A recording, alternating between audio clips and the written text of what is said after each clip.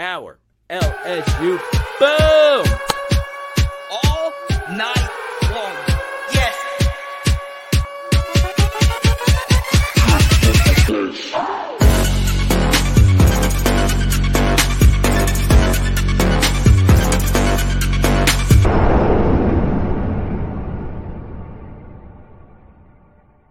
Let's go, LSU fans. We've got a win coming up versus Georgia State, and we're going to talk about Matt House quite a bit tonight. Brian Kelly had a press conference a little bit earlier. I'm going to go through everything you need to know from that brief press briefing. It's been kind of a rough day in LSU athletics as LSU basketball lost yet another close game to Dayton, and a lot of you are still sharing the clip of me dancing. I'll be at the Pelicans game Friday night versus Jokic and the Nuggets, so if you want to see me dancing, I'm going to be dancing on there at some point, so you better find me. But I want to talk about Matt House here right off the jump. You see the poll question, and if you're listening to this via podcast, let me know. Does Matt House have a huge game versus a Georgia State team that offensively really hasn't done a whole lot this year? They're probably ranked in pretty much every statistical category in the middle of everything. When you look at yards per play, they are around 65th in all of college football. So they aren't just a putrid offense, but they're not a great offense either. And we already know what Jayden Daniels is going to do versus this Georgia State defense. They're not going to be that good, right? You take a look at Georgia State's defense, one of the worst pass defenses in all of college football. They rank in the hundreds. And these last three games, Georgia State, two of which have been at home, by the way, they have given up at least 42 points in each and every one of those games. And LSU offensive players are chasing records, right? Malik Neighbors is trying to move his way up the all-time LSU wide receiver list. And of course, Jayden Daniels is going for the most prestigious individual award that we have in all of college sports. So you take a look at this from an LSU perspective, there is a lot to play for. And rarely when you have a game such as Georgia State, you don't really look at it as a game that LSU has a lot to play for. But this instance, it definitely is, right? We're not in the playoff. We're kind of in this middle of the road situation where a New Year's Six bowl is pretty distant, and a not bad bowl is something that is not in our repertoire either. We won't go to a bowl game that is played in early December versus nobody. We are going to have a decent bowl game, but not a great one. So, you do wonder about the team going into it. Are we going to be as sharp as we normally are when we play a non-Power 5 team? You take a look at what Brian Kelly has done versus weaker opposition at LSU. He has covered the spread pretty much every time we have played a school that is not someone you would consider to be a Power 5 school, right? So I include Purdue in that last year. And of course, the three games that we played versus nobody's last year, we blew each and every one of them out. The game was never really in question. And this year, the same thing has happened up to this point. Army blown out of the water 63-0. Of course, earlier this season, we played Grambling. They only scored 10 points, and we put up a lot of freaking points. So are we going to be in the same spot where we absolutely positively blow the other team out? Or are we going to be in a spot where Georgia State is probably the best non-Power 5 team on our schedule? Can they actually move the football? Can they actually do something versus this Matt House defense? Okay, let's go to Jared, who actually goes to all these away games here. He wants no part of an Orlando Bowl. We say hi to Todd. Mick, good to see you. Now, this is where I am concerned about this LSU defense. They have heard all the noise. They have heard everyone pretty much saying, you are no good. They've heard it non-freaking stop. And what do you think will happen when they get a favorable matchup? Are they going to come in focused, or are they going to look at this situation and say, hey, we're obviously not going to go anywhere special. I'm not going to give it my all. I hope that doesn't happen, but sometimes there are players at the collegiate level, especially with the transfer portal and the NIL, they look to the next step. They look for their next step in life, whether it's football or another school or whatever the case may be. This is what concerns me about this LSU defense. This is a dual threat quarterback in Darren Granger who does throw the football into heavy coverage. His decision making is not the best. Even though he is an older quarterback, he is a class of 2018 player. Just for reference, a class of 2018 recruit is Terrace Marshall, right? He was a class of 2018, right? And Terrace Marshall, of course, has been in the NFL. Jamar Chase was a class of 2018 recruit. So this is a year 6 quarterback. He's good. I mean, he could throw some, even though like last week versus Appalachian State, he'll throw it into heavy coverage. He could throw some, but he is a really, really good runner. Now, is he a Joe Milton level athlete? No. I will say, though, that he's probably faster than Arkansas's KJ Jefferson. He's probably faster than Missouri's Brady Cook. And both of them had big days versus us. And, you know, Brady Cook wasn't so much on the ground, but the dual threat capability of Brady Cook and KJ Jefferson absolutely ate us up. So we have got to be ready for that. I say Ole Miss.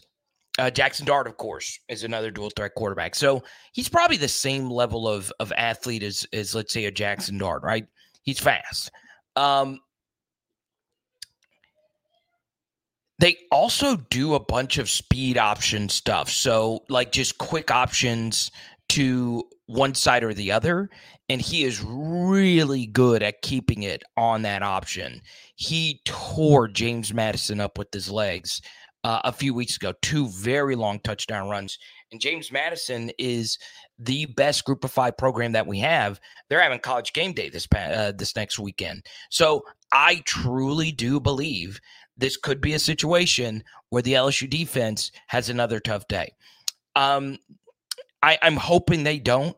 I am hoping this could be a good defensive performance for us. Hopefully we jump out to a big 21-0 lead or something like that. And then, of course, that will make their offense far more one-dimensional and they can't get the run game going. But you got to be real here, okay? This LSU defense, do you trust them to stop the opposition? Let's take a look at their elite performances this season. But before we do that, we do welcome in everybody in PHL Nation. We say hi to Jared. We say hi to Chance. We say hi to LD88. Tony the Tiger's in here. LA Mom's in here. And just to let you know, I will be in New Orleans tomorrow night for the Pelicans game. I will not be in Baton Rouge for the LSU football game. I would like to go to the Georgia State game. I've been offered quite a few tickets to go to the game, including from some of you PHLers. But I do need to get back home for this weekend. So I will be in New Orleans tomorrow night for the Pels game to go see someone that I'm not that we've talked about quite a bit on this channel, Nikola Jokic. So I will get to see the Joker tomorrow night versus my Pels. So if you're going to the game, hit me up. But I'm literally driving there and then coming right back the very next day. Now, next thing. Let's talk about the Jayden Daniels snap count. Obviously, we are about to blow the brakes off this team. Brian Kelly understands what's at stake, okay? A Heisman Trophy is an award that when you win it, your name is etched in history, right? It is amazing what a Heisman Trophy does for one person's life, right? And winning it is far more valuable than being a runner-up, right? We'll always talk about Eric Crouch being a Heisman Trophy winner, but if you're not in the SEC, no one cares that Darren McFadden had 2 runner-up Heisman Trophy finishes, even though that is more impressive than winning just 1 Heisman Trophy, right? So it is an award whether it's either you win it or you don't, okay? we need Jayden Daniels to win this award. The fact that we can tell quarterback recruits, hey, we have put not one but two different quarterbacks to the Heisman Trophy level of play, you have got to draw your attention to that. So I think Brian Kelly's going to leave Jayden Daniels in until the fourth quarter. And I understand that some would say, well, you're just running it up. Well, no duh. I mean, we're trying to win a big award here. And I think Malik and BTJ will go over 100 yards. And I'm going to go one step further. Mason Taylor has 2 touchdowns in this game versus Georgia State. Georgia State has had struggles stopping the tight end, in particular on tight end delay kind of plays. And we do run those types of plays. It's not really a huge part of what we do offensively. We don't really do a whole lot of leak kind of plays, even though that's some of my favorite kind of plays. They do. They're not as explosive, but they do create easy explosives, if that makes sense. I think Mason Taylor's going to have a big game this weekend, so be on the lookout for that. But when it comes to Jayden Daniels and his snap count, hopefully we do get some Garrett Nussmeier in this game because you do get some reps going into next season. And yeah, but I think you will see. I think you will see a lot of Jayden Daniels in the second half, even if it is a blowout. Okay. Let's go to LA Mom here. Anyone knows if BK has ever had a Heisman Trophy winner? He has not. I believe he has had one Heisman Trophy finalist. I do need to look that up. And let's see if you guys know it. I know, Chance, you're going to know this. But outside of Chance, answer right now, who is Brian Kelly's Heisman Trophy finalist? Okay? Let's see here.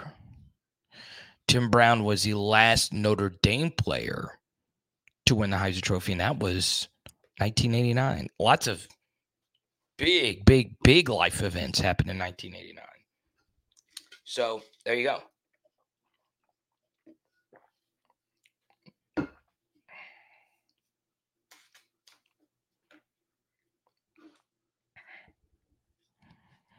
House is rated below Alex Grinch. Yeah. There you go.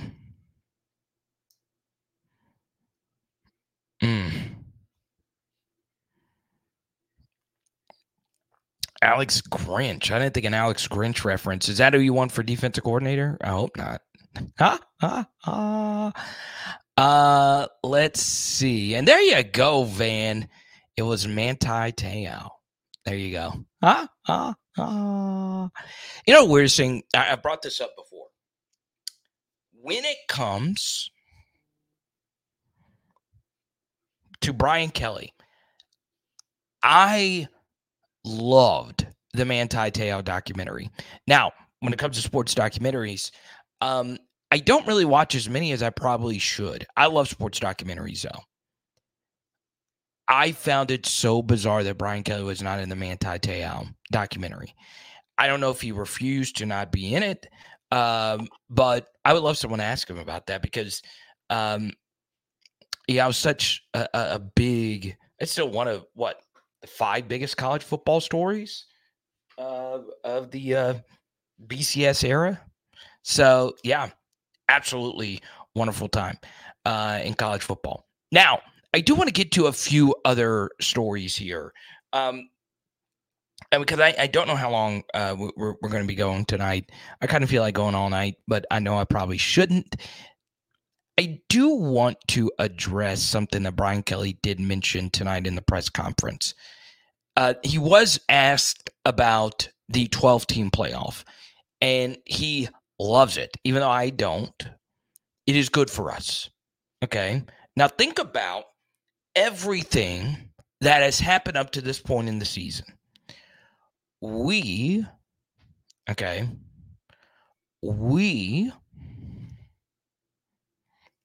will still be in the college football playoff race with all three of the losses that we have had up to this point.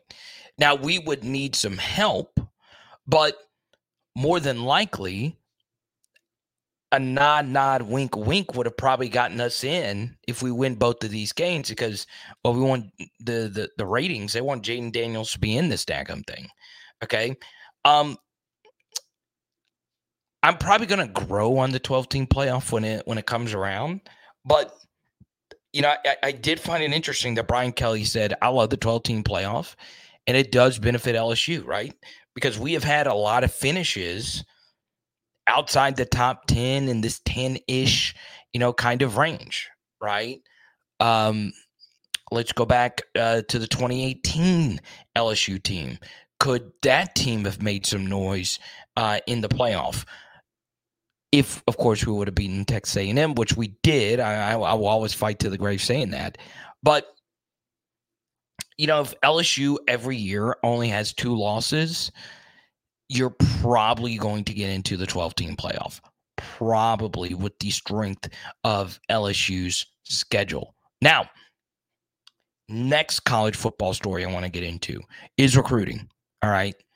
Yesterday's live stream just honestly came down to the fight that I had with Robert Griffin III on Twitter, okay? I would call it a fight. I would, because that obviously riled me up to no end. He was a guy that did not want to debate me. I sent him a link. I said, hey, you want to jump on the live stream? And never got a response. But I'm not going to spend too much time on that again. I just want this to be known that I truly, truly, truly hope that his crappy argument did not change the minds of any voters, okay? Because that argument is so stupid. College football is all about awarding the Heisman Trophy to the most outstanding player. Even though the Heisman Trophy mission statement doesn't say that, they say a bunch of malarkey about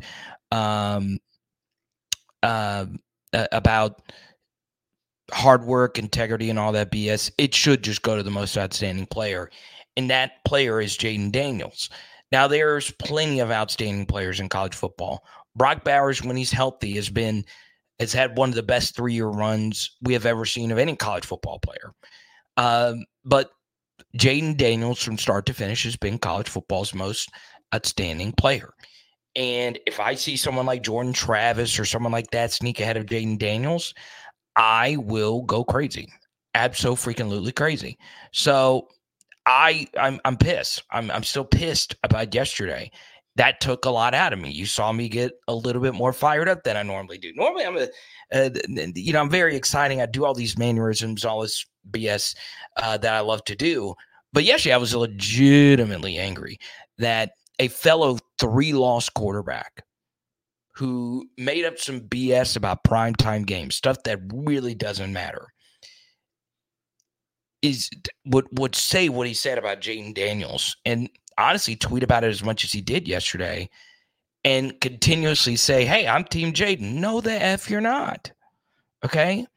No, you're not. If you're Team Jayden, you would vote him number 1. Okay? You would vote him number 1. Opinion on, so Mystic Rain, to your point, Josh Pate has said it. College football nerds have said it. The Barstool guys have said it. Booger McFarland, of course, on Feinbaum has said it. TKO Spikes has said it. It's over. It shouldn't be close, the Heisman Trophy vote. But as of right now, the Heisman odds makers have now baked into their odds that Bo Nix and Michael Penix are going to have a massive game. And I also think one thing that'll hurt Jayden Daniels is those two are playing each other. Now, one thing I do want to include is maybe the West Coast voters say, look, Jayden is from California, okay? And, if you're on the West Coast, you are familiar with Jayden Daniels and Arizona State and all that stuff. But, I do want to make this point about Jayden. I do want to make this point as well about Bo Nix and Michael Penix. one thing that all three of them have in common is they should not be playing college football right now. Okay. Because of the COVID season, they were able to get an extra year of eligibility. The same thing is true for Jordan Travis, who is in year 6 of his collegiate career. So you take a look at what those guys did, and then you look at last year and you look at some of the Heisman Trophy, finalists. One was obviously Stetson Bennett. He was a year 5 guy, and then of course the guy who won it, Caleb Williams, was a year 2 guy, but he's a supernova quarterback prospect. Older quarterbacks are where it's at. So you look at LSU going into next season. Do you go into the transfer portal and get somebody to back up Garrett Nussmeier? Is there someone out there who would be interested in coming to LSU and competing with Garrett Nussmeier, but obviously Garrett being the guy? Or do you, PHL Nation, feel comfortable with Ricky Collins being the top backup? Colin Hurley is going to be coming in. Obviously, that is more than likely going to be a redshirt situation because he is younger, but he's also very talented. He's going to be one of the youngest LSU football players ever. Is that something that LSU does? They go look for some experienced backup to come in and help with this LSU offense. Would there be somebody interested in making that jump over here in a room where it is clearly Garrett Nussmeier's? So we'll see. I mean, those are going to be very interesting questions that Brian Kelly's going to need to answer. And like he has said in a question tonight about, off-season stuff and all of that, it's going to be a busy time. It's going to be a tough time. There's going to be a lot of difficult questions. And obviously, the biggest difficult question will be if he is going to retain his defensive coordinator. I do agree, Rick. I actually don't mind a Robert Griffin III call because I do a lot of corny jokes, right? I do on almost every live stream. I do.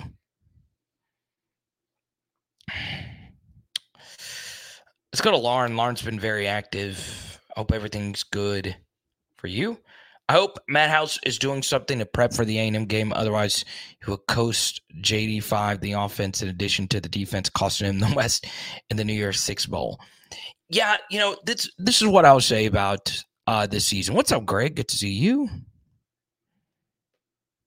You're right, Jared.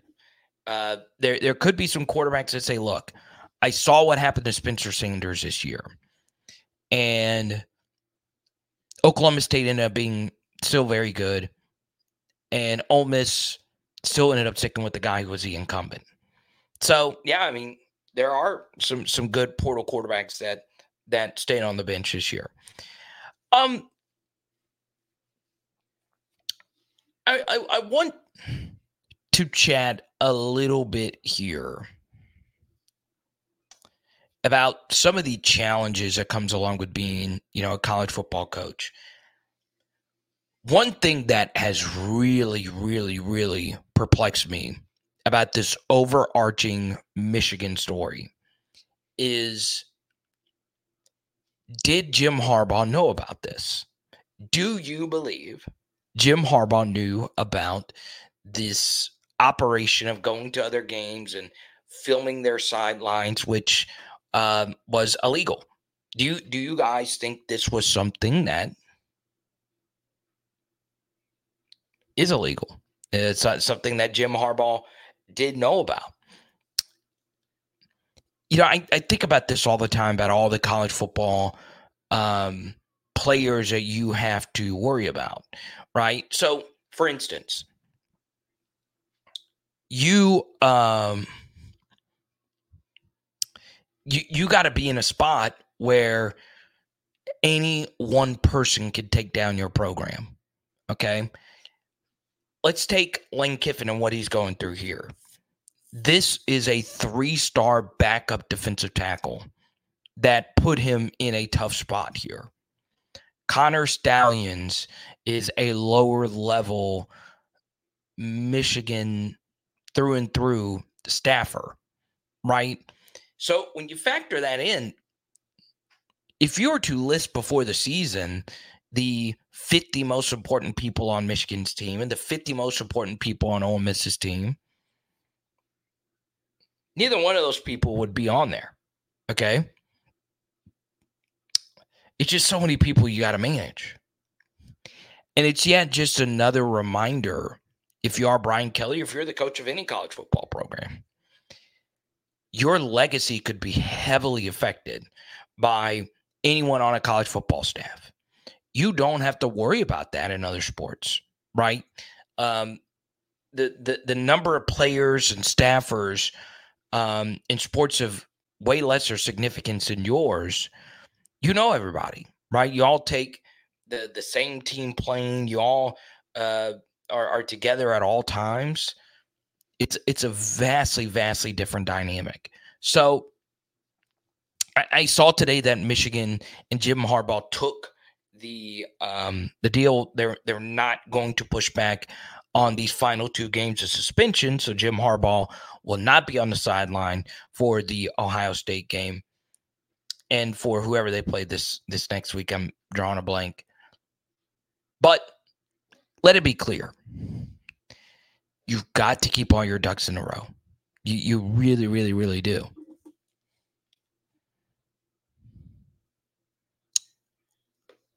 Dang, a Zach Taylor reference. I'm not being able to watch the Bengals-Ravens game. Well, Walker Howard could be the guy next year, Chance. Maybe he knows something that we don't. Maybe Walker Howard was assured that he would be the starter next year. My thing is this, if you're Walker Howard, why in the hell would Jackson Dart not use his final year of eligibility with Ole Miss? Why would he go to the NFL in this draft class when the next quarterback draft class is not that great? And Michigan plays Maryland this weekend. You're right, Chance. Anyone like Maryland plus the points here? For some reason, it feels like Maryland every year always loses a game that they shouldn't in the Big Ten, but they always play someone very close that they shouldn't play close. Like last year, they almost beat Ohio State. For some reason, I am feeling pretty good about that. Okay, I feel like Maryland's going to cover. Okay. Now, let's go to LD88. He wants to ask about a rumor. 73 of you watching right now. Really appreciate each and every one of you. Thursday nights, always difficult, especially with the big Thursday night game. Joe Burrow going up against Lamar Jackson. I saw Patrick Queen going up against Tanner Hudson. I've always been a big Tanner Hudson fan. I know it sounds like BS, but he went to a school I'm very familiar with. And obviously, Patrick Queen is a guest of this channel. And Patrick Queen's having his best year in the NFL. I'm just saying. So this goes for any big-name LSU athlete. If you want to have a baller career, be on my channel. Be on my channel. Slade Roy, absolutely baller career. Michaela Williams, absolutely baller career. Lance Herb has had a pretty good true freshman season, if you ask me. Get on this network, Betty. So I'll get to this, and this is going to be a topic I've seen some LSU media talk about. Because you guys know I'm a big Manning guy. Love the Mannings. All right. I know it's not popular to say it's an LSU channel. I know Van's in here. He's not a Manning guy. I know a lot of you aren't Manning guys and gals. I freaking love Peyton Manning. I do. Have I addressed the Arch Manning situation yet? The speculation is getting out of control. Okay.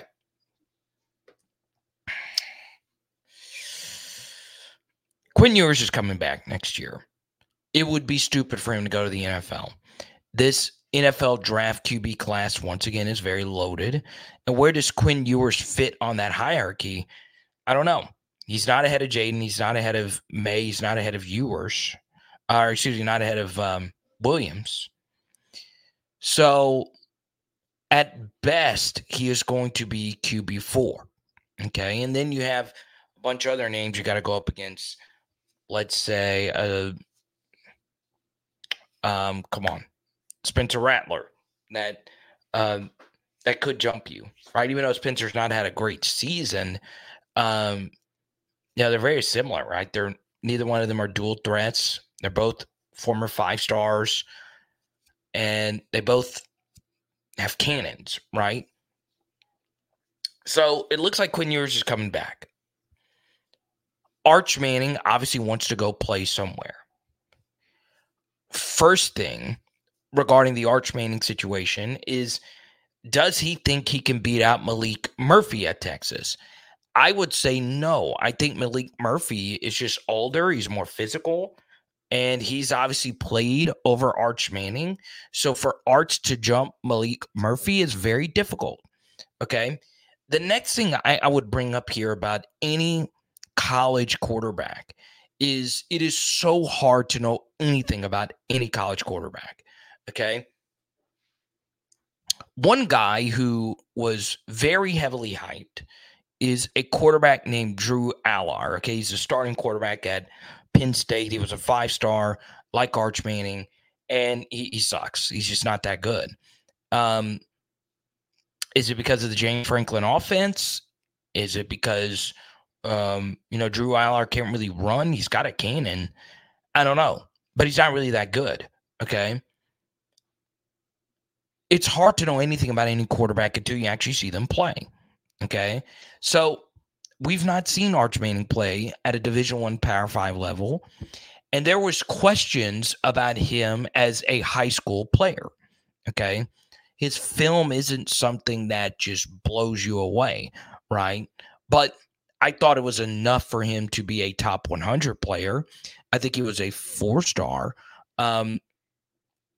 But I never understood him being the consensus 5-star number 1 overall guy. Would I take him at LSU if there was some interest for him transferring to LSU? You bet, right? We probably would like to add another quarterback to this room, okay? Is Arch a runner? Not really. But obviously, he could be a big-time Division I Power 5 quarterback. Okay?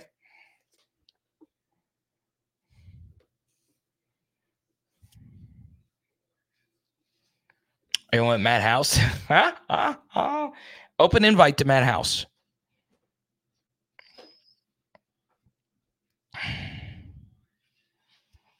Doug says, I heard Archer's looking around. Tulane would be a good fit. It honestly would, right? That's a QB-friendly offense. Obviously, move home, closer to home. Who's going to be the guy when Michael Pratt goes to the NFL? I don't know. Tulane would be a good fit. For me, let me bring up a situation here, okay? If I was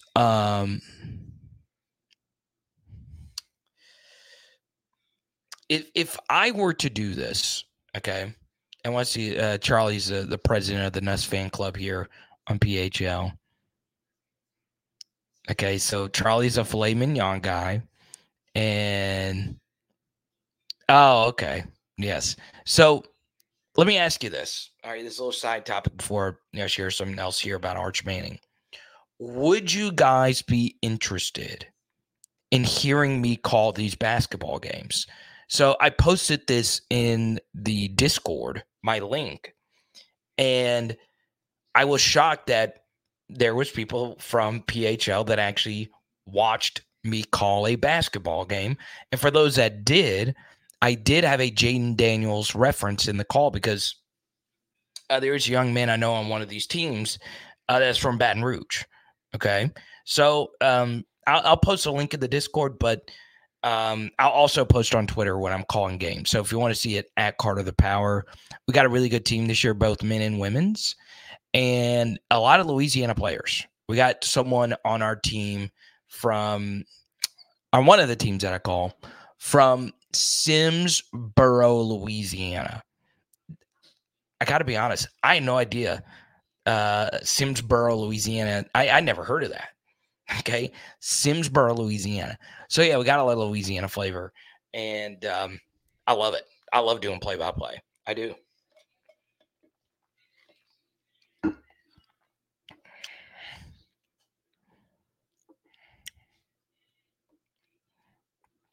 So Branson was actually playing ball during the Arch Manning time, so I take his opinion very seriously. I didn't love Arch as a high school prospect. I didn't. I do want to bring up a name though that could be very sexy when it comes to the portal is Dante Moore, right? 5-star QB who was very interested in LSU. He goes to UCLA. He plays some as a true freshman this season, and Chip Kelly is now fired. So where's Dante Moore going to go now? I would guess he would go somewhere where he could play. But I think there is value in bringing another arm in. I do. Okay. But this will be Garrett Nussmeier's team. It will be next year.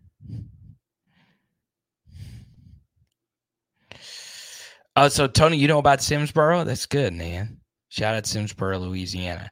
The kid's nickname is the Cobras. That's a bad snake sound, but I do that on the call. The Cobra. I love it. I love doing the basketball games. Now, next thing, okay. Brief foray into basketball here. Okay. LSU's men's basketball team choked again today. They're up by 15. Versus Nichols, they were losing by a lot. They come back, should have won the game. Nichols wins. Then today they're up by 15 on Dayton, choked away the game. Dayton, LSU had a few times grabbed a rebound in the game. Dayton scores the game-tying 3, and then they hit a game-winning 3, basically at the buzzer. Okay. I do want to touch on the women's basketball thing that happened today. All right. I always caution you when you see something on social media that lacks specificity, okay? Always be careful. So there was some beefing going on with and some cryptic activities on social media regarding some of the members of the LSU women's basketball team, right? Jasmine Carson tweeted something out. I think Alexis Morris had said something previously. I don't think it's a big deal. I really don't. It's social media. Life moves on, right? But there wasn't really anything specific. It was something along the lines of, I'll just keep my mouth shut or something like that. I don't know. I saw it briefly. I didn't really think anything of it. Not really worried about the women's basketball team at this point. Okay. I do want to point out, though, that it's going to be interesting to see whose team this becomes, right? Michaela Williams is the clear-cut most talented player on this team. Not really shocked by that. I'm really not. Now, once again, if I say it, it comes off very biased because, well, I'm a huge fan of hers. I mean, she was on our channel. I think it was a big deal for us. It's still one of the most viewed videos we've ever done in the history of PHL. So, yeah, I'm not worried about the LSU women's basketball team at all. Okay. And I think they're eventually going to gel and we're going to start running people out of the gym. Okay. So, yeah, it was weird. Bunch of cryptic stuff. Not really worried about it. Not mad at Jasmine Carson either. It was strange, though. I'll just say that. Okay. Because, of course, Jasmine Carson, we don't win the national championship if she didn't go crazy in that Natty game. Okay. Let's go to Branson here. Very interesting. We need to hit the portal for wide receiver more than QB, to be honest. Yes. He's right. Now,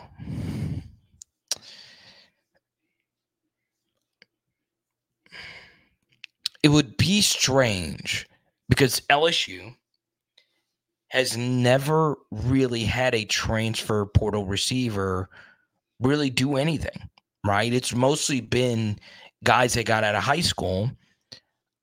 Honestly, you could make a case that Kyron Lacy has been the best one. That's a position where we really haven't needed a whole lot of help from the portal. Now, tight end's a little bit different, obviously, with Thaddeus Moss. But yeah, there should be some receivers that we go after this year. I do want to point out, though, that the LSU wide receiver room next year is going to be insanely crowded. Absolutely insanely crowded. Now, think about it. You've got 4 true freshmen on the team right now, okay? As Shelton Sampson, Kai Prean, Jaylen Brown, and Kyle Parker, okay? Then you got 4 coming in next year, all right, from the high school ranks. And there could be more. More than likely there will be more. And then in 2025, we literally have a kid named Moore, a 5-star receiver, Decorian Moore, committed, okay? And then you got to look at the guys that are incumbents, okay? Kyron Lacy and Chris Hilton are likely still going to be with the team next year. And then you have a guy, let's say like a Landon Ibieta, who hadn't really dressed out this year. He's a guy who was getting second-team reps in last year's spring. So could we see a situation where a Landon Ibieta has a jump in ability? Okay. Let's go to Branson. He says one or two of these sophomores this year will leave, and 1 or 2 of this year's freshmen. It's true. There will be some guys hitting the portal. It makes no sense for them or the team to keep them on the team. Okay? And one more thing that I would bring up about this is, what if LSU wants to completely shift their philosophy to being a more run-based attack? It would honestly make a lot of sense, okay? We are returning what should be the best LSU offensive line ever next year, okay? I know it sounds like hyperbole, but that will be the most experienced and put together offensive line we ever have, okay? Let's say Charles Turner and Miles Frazier make that jump to the Senior Bowl. They'll probably both get Senior Bowl invites this year. In steps in top 100 4-star DJ Chester, move Emory Jones down to guard, and then you have Lance Hurd at right tackle.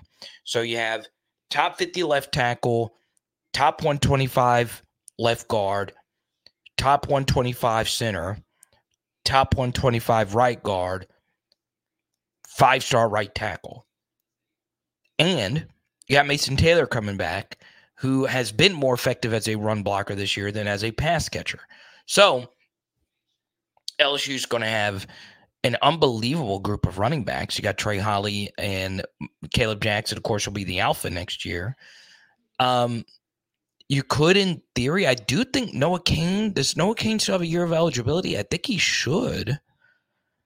2019, 2021.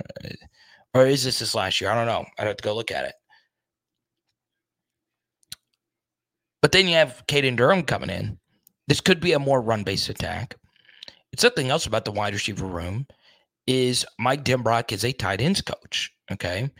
Does he run more 12 personnel? which means 2 tight end sets. So we know for sure Mason is going to be a big part of our offense. He's a big part of our offense this year. He's going to be focal point of our offense next year.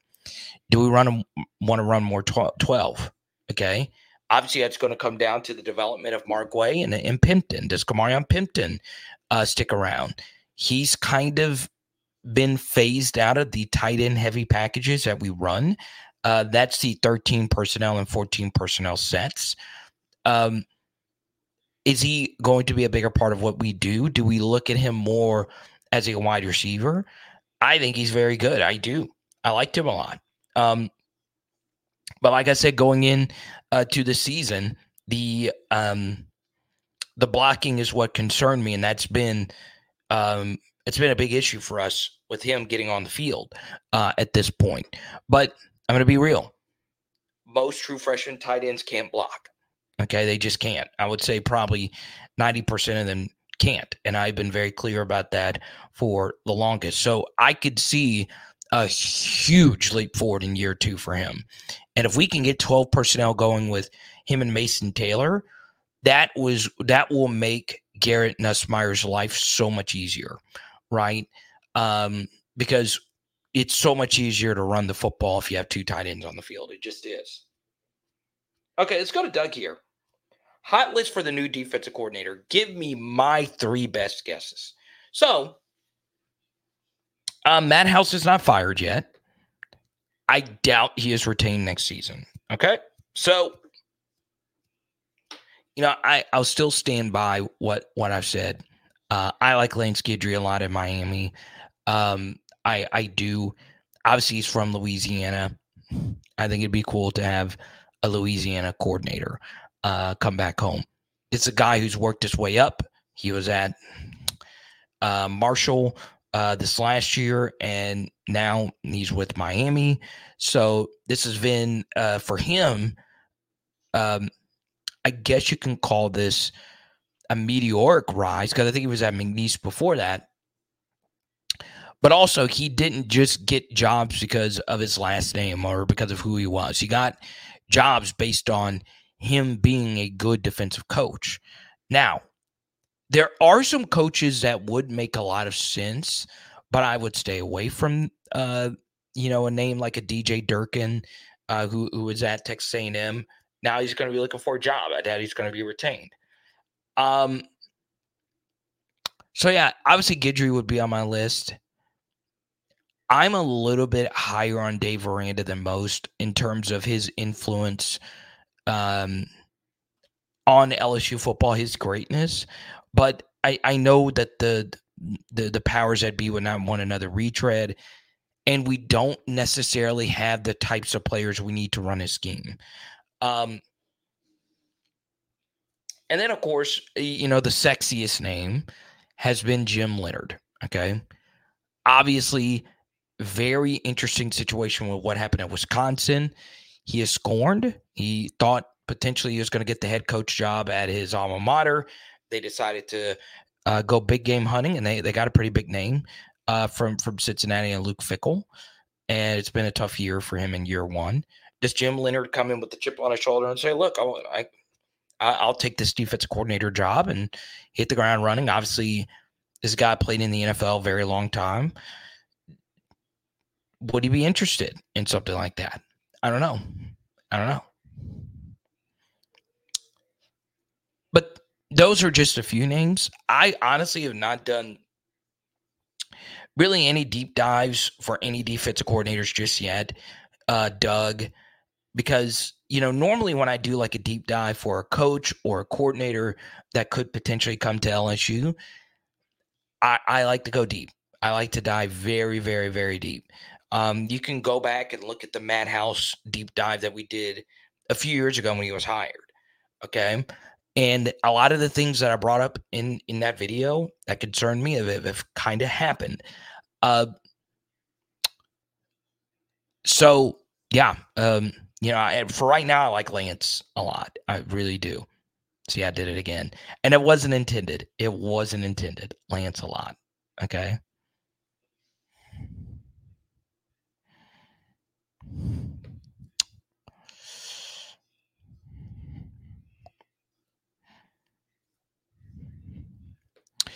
Yeah, Jax, it's a good follow-up to this question here. And it's kind of a difficult answer. So here's what I'm going to do. I'm going to give you why. It's not because of a lack of names per se, but I'll tell you why right after this. PHL Nation. Oh, yeah, baby. You know about Louisiana Controls. They've been showing us love throughout this college football season, and I'm looking for you to do the same when it comes to your energy management commercial HVAC needs. It is all with our buddies who have been doing this for over 40 years. Yes, that is 4 decades. You know this Louisiana weather gets crazy. Go to LouisianaControls.com or call 225-924-4990, baby. Let's go. Yeah, so this is why it gets difficult with this, Jackson, okay? Steeples is not it, okay? It's not all Robert Steeples, all right? Some of this is obviously Kerry Cooks, and some of this is Matt House. So, yeah.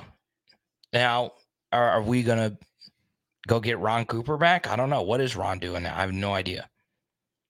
Obviously, one sexy name that's floated around is Chevis Jackson. Yeah, I saw a tweet earlier today. Our new defensive coordinator and DB coach will be Chevis Jackson and Blake Baker. Sure, let's do it. But look, do I think Chevis Jackson would be a welcome addition to LSU? You bet. I collect Chevis Jackson's cards. Chance says, what about Ed Reed? Yeah, so here's the thing about Ed Reed. I think he wants to be a head coach. So, yeah. Let's see. What want to give out tonight?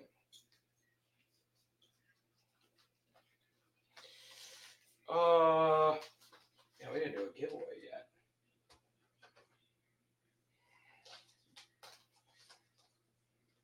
Here we go. Let's do this one. What about this guy right here? What about LaRon Landry? On card LaRon Landry autograph, numbered 137 out of 299. Is a clean auto. His signature is absolutely beautiful. What about LaRon Landry as coach? Next $50 super chat is getting this one right here. Or if we get to a hundo tonight, I think we are at 20 right now. If we get to a hundo tonight, we'll give out this LaRon Landry. So there you go. I actually just got this one in not too long ago. This card is beautiful. I love it when players sign in blue ink. And LaRon's got the whole aesthetic going on. This card is absolutely gorgeous.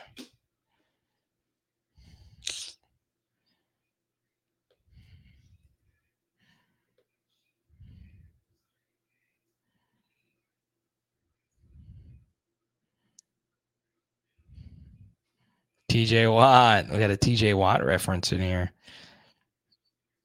Let's see here.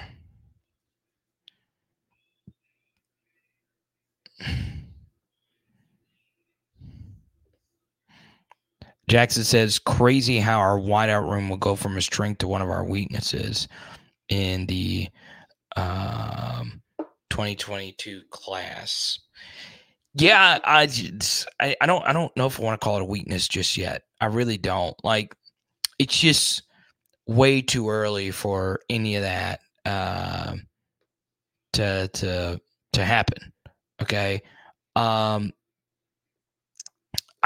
don't think weakness is a word that I would describe any LSU wide receiver room. Honestly, ever. I don't really remember a year where it's been weak. This will be the most question wide receiver room going into a season.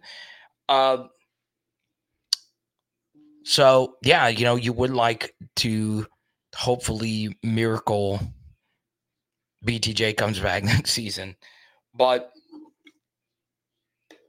it's not going to happen. Okay. Yeah, Honey Badger is obviously, towards the end of his NFL career. Would not shock me if he hangs up the cleats after this season. Would he be someone that could step right in and coach right away? Obviously, yes. But, you have the recruiting aspect of it. He's a big family guy. And, do you really want to go from being in the NFL to then arguably work in a job that requires even longer hours, position coaches, and just coaches in general with recruiting and the portal and all that stuff? It's 10-hour days year round, basically. So there you go. Now, I did just get an alert here about Joe Burrow that he is hurt and out for the rest of this game. Obviously, I'm focused on you guys. I'm worried about this Thursday night game, even though I like the Ravens and I like the freaking Bengals. It sucks. Hopefully it's not serious. Okay. Let's go to TJ with the next super chat. I really appreciate it. Once again, TJ, Louisiana Controls, LouisianaControls.com. Latest on Denbrock for the Broyles Award and your level of concern of him going to the NFL as of now. Oh, yeah. So the Broyles Award, Mike's got a really good shot. I think he will more than likely be a finalist. Jayden Daniels is a lot of the times with the Broyles Award, it goes to a guy who is connected to a big story. All right. And the big story here is Jayden Daniels. It's without reasonable doubt Jayden Daniels is the biggest story we have going with our team right now. So, yeah, I think for me, he's got a good shot. I think he'll be a finalist. Every year they give out the award in Little Rock, Arkansas, in honor of Frank Broyles, the former AD and coach at Arkansas. And I think Mike's got a good shot. And there's been a lot of coordinators who have won that award and immediately moved on because, they're a hot name, right? Mike Locksley won the award and ended up being the coach of Maryland. Joe Brady won the award, got to the NFL. And, Josh Gattis got the award. And he jumped ship to Miami and got fired, ironically, the year after. And their new guy's been really good. What is it? Shannon Dawson is his name. So, yeah, I mean, I'm always concerned. The Ravens have had a really good offense, right? Tonight, they lost Mark Andrews on the first drive, and they have still put up 21 points. So this year, you take a look at what Todd Monken's done. Of course, it's easier when Lamar freaking Jackson is your quarterback, but Monken's been a very good OC. And yeah, it is concerning, right? Teams like to copycat other teams, right? And Todd Monken is a tight end friendly OC, and obviously Mike Denbrock is a tight end friendly OC. And yeah, now I think right now, for me, TJ, I feel Mike Denbrock is coming back next season. Him and BK are tight. Obviously, he's left BK before, but I think he'll be back. Let's go to Gage here with the super chat. Once again, now we're 60 away from the LaRon Landry giveaway here. Early 2024 record prediction. So I'll pull up the 2024 schedule. Okay. Thank you for the super chat. I appreciate you. All right. Now, first thing, it's very important to understand this. Gage, I know you're pretty new to the channel, okay? One thing that I've always preached about the college football season, and it's one of the few things I've been right about this year, is it's not necessarily who you play, it's when you play them, okay? So one thing that is a major step forward for us going into next year is the fact that we are going to be playing a UCLA team that's going to be rebuilding, right? With the coach like Chip Kelly leaving, there's going to be a lot of players that leave UCLA, and their team is likely going to suck next year. Okay, so we get a big break there. Obviously, we have a difficult game versus USC to start things off, but USC is also going to be rebuilding, right? Their best running back is going to the NFL. Their Heisman Trophy winning quarterback is going to the NFL. They'll have a new defensive coordinator. What is a portal situation going to look like? So while Lincoln Riley is returning, that is a team that is also going to be seeing a major uplift, a facelift. But at this point, we really don't know anything else other than this, okay? And to really hammer home this point, Gage, one thing when you look at this 2024 schedule that will help you is understanding that our last group of 5 game is in September, okay? That is a major, major juxtaposition of how we normally schedule things during the Brian Kelly regime, right?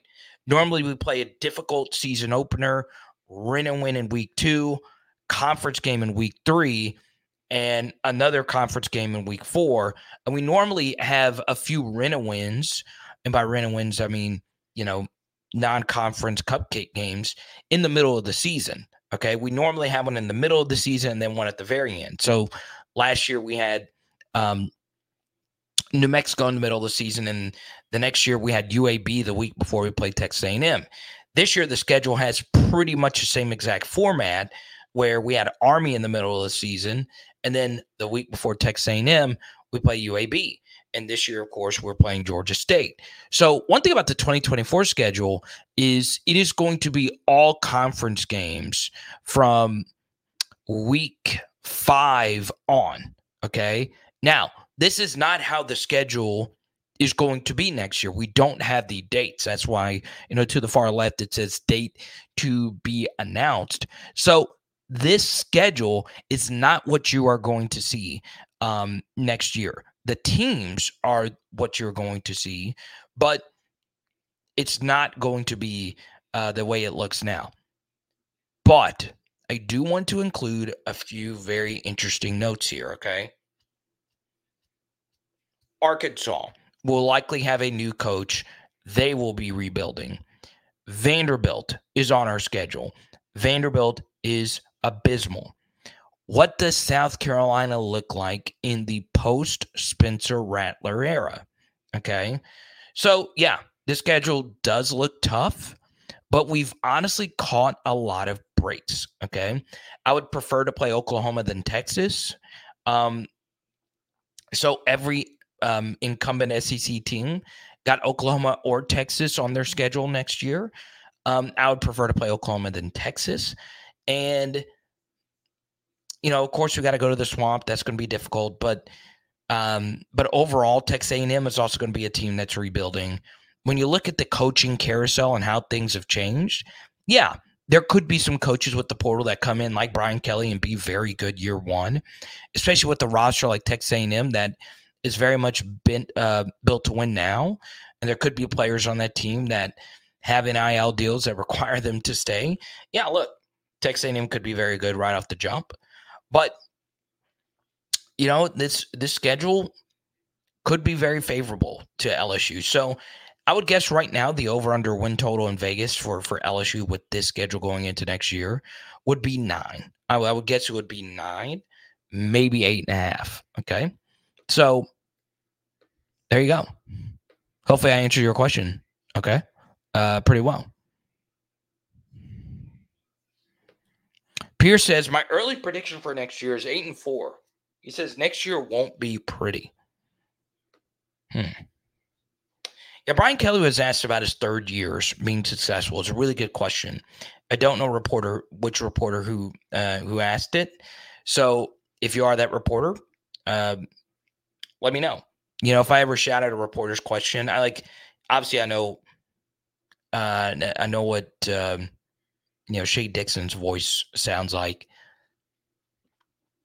But yeah, very good question. They asked Brian Kelly about, hey, every year 3 just seems to be the year that is your year. And Brian Kelly said, yeah, you've been in the program, you got some culture built, you've got good roster framework and all those different things. I think the world of BK and actually taking us to the next level in year 3. But then again, it does seem weird because we won't have Jayden. Okay, we won't have Jayden next year. Once again, plan on going to the Arkansas game next year. We will be there. Jared's going, Samuel's going, so on and so on and so on. One thing I'll say about losing Jayden, okay, as you can see, Jayden is one of the best players to ever play at LSU. And if he does win the Heisman, he is, without question on, the Mount Rushmore, the best LSU players of this era. Okay. You look historically at some of these teams that have won national championships in the modern era. Okay. Tennessee won a national championship the year after Peyton Manning left. LSU won a national championship the year after Jamarcus Russell left. Georgia won, a championship, or they're well on their way here to going to another college football playoff the year after Stetson Bennett left. Heisman Trophy caliber quarterback play.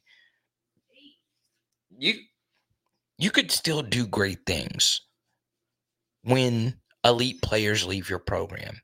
That's the beauty about college football. No one program is ever been built around one freaking player. Okay? So, yes, you could see a decrease in quarterback productivity.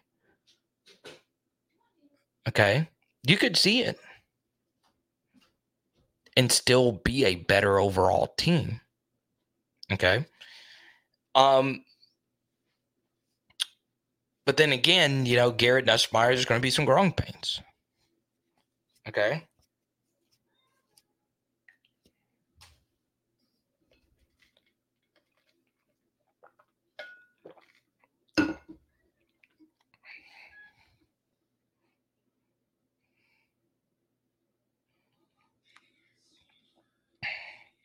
Oh, God. It was Clowney that knocked Joe out. Oh, God. Why is Jadeveon Clowney still in the NFL?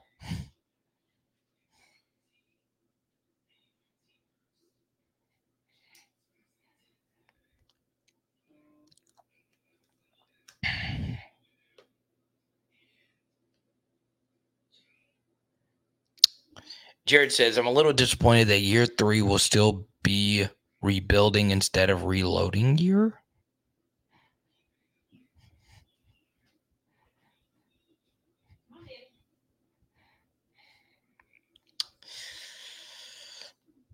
Let's go to Cole. Are we thinking Nuss isn't ready? I really think that we're going deep and often with him. I think the run game will carry us next year against anybody, KJ and Olan. Probably more time of possession. Yeah. Yeah, I mean,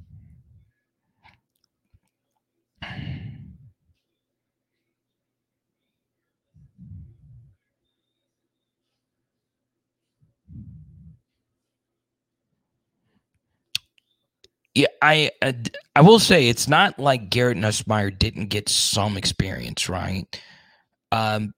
It does concern me that he's not had a start. Okay. The thing about like Michael Penix, Jayden Daniels, and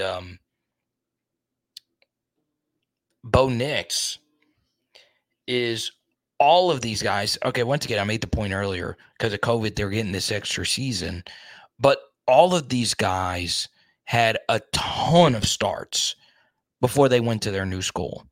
Okay? It is hard to play. Like, for instance,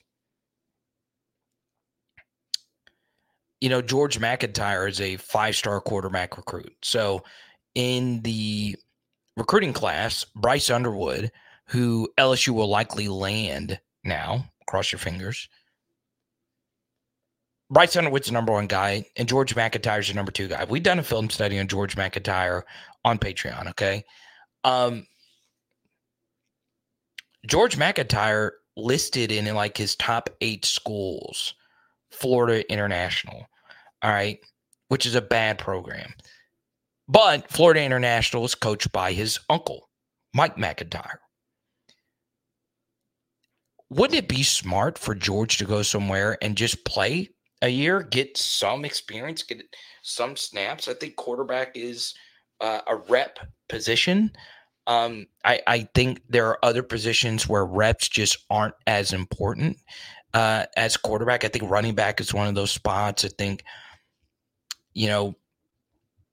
pretty much all 3 levels of the defense, there are guys that could just step in and be good right away. Quarterback is a rep position. Why wouldn't you go play a year for your uncle, which would probably be pretty freaking cool? And then guess what? If you ball out there, your price in the portal would go way up. Okay. Now, Scooby, I appreciate all your support over the years, but say he's had no meaningful snaps. That's just not true. But he's not had meaningful snaps as a starter. Okay, he's played at quite a few meaningful reps. So he's not going into this next season just with no experience. So there you go. Now, once again, a lot of you have floated in here. I really appreciate it. I think I see Carvis in here. If you want me to go to your question immediately, feel free to super chat. Venmo, Cash App, obviously wide open. We're only 60 away from giving away this LaRon Landry or a $50 super chat from any one of you. We'll give it out. So there you go. Kind of shook though that Joe Burrow's hurt again, and it's a wrist. And I do agree with this with BT with Bowers. But next year, Mason Taylor's taking that crown. So be ready.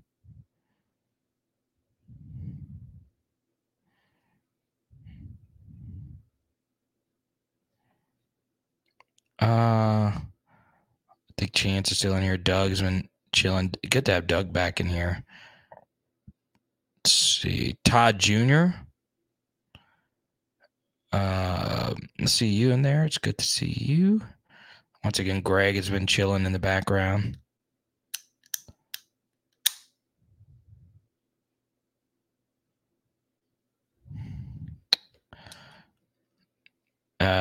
Cole says he sees a difference in us and JD5's delivery. JD5 balls, pause, are smooth, pause. Oh God, I just started reading this comment and at the double pause. I didn't I can't say this second sentence out loud in fear of demonetization. Okay, in fear of the feds coming and saying, "Hey, what kind of channel are you running here?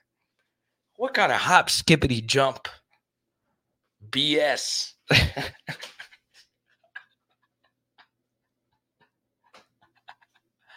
Oh, man. This is an all-time pause. It's an all-timer. It's an all-timer. And I'm sorry. Oh, God. Oh, man, I can't. because I could because I actually partially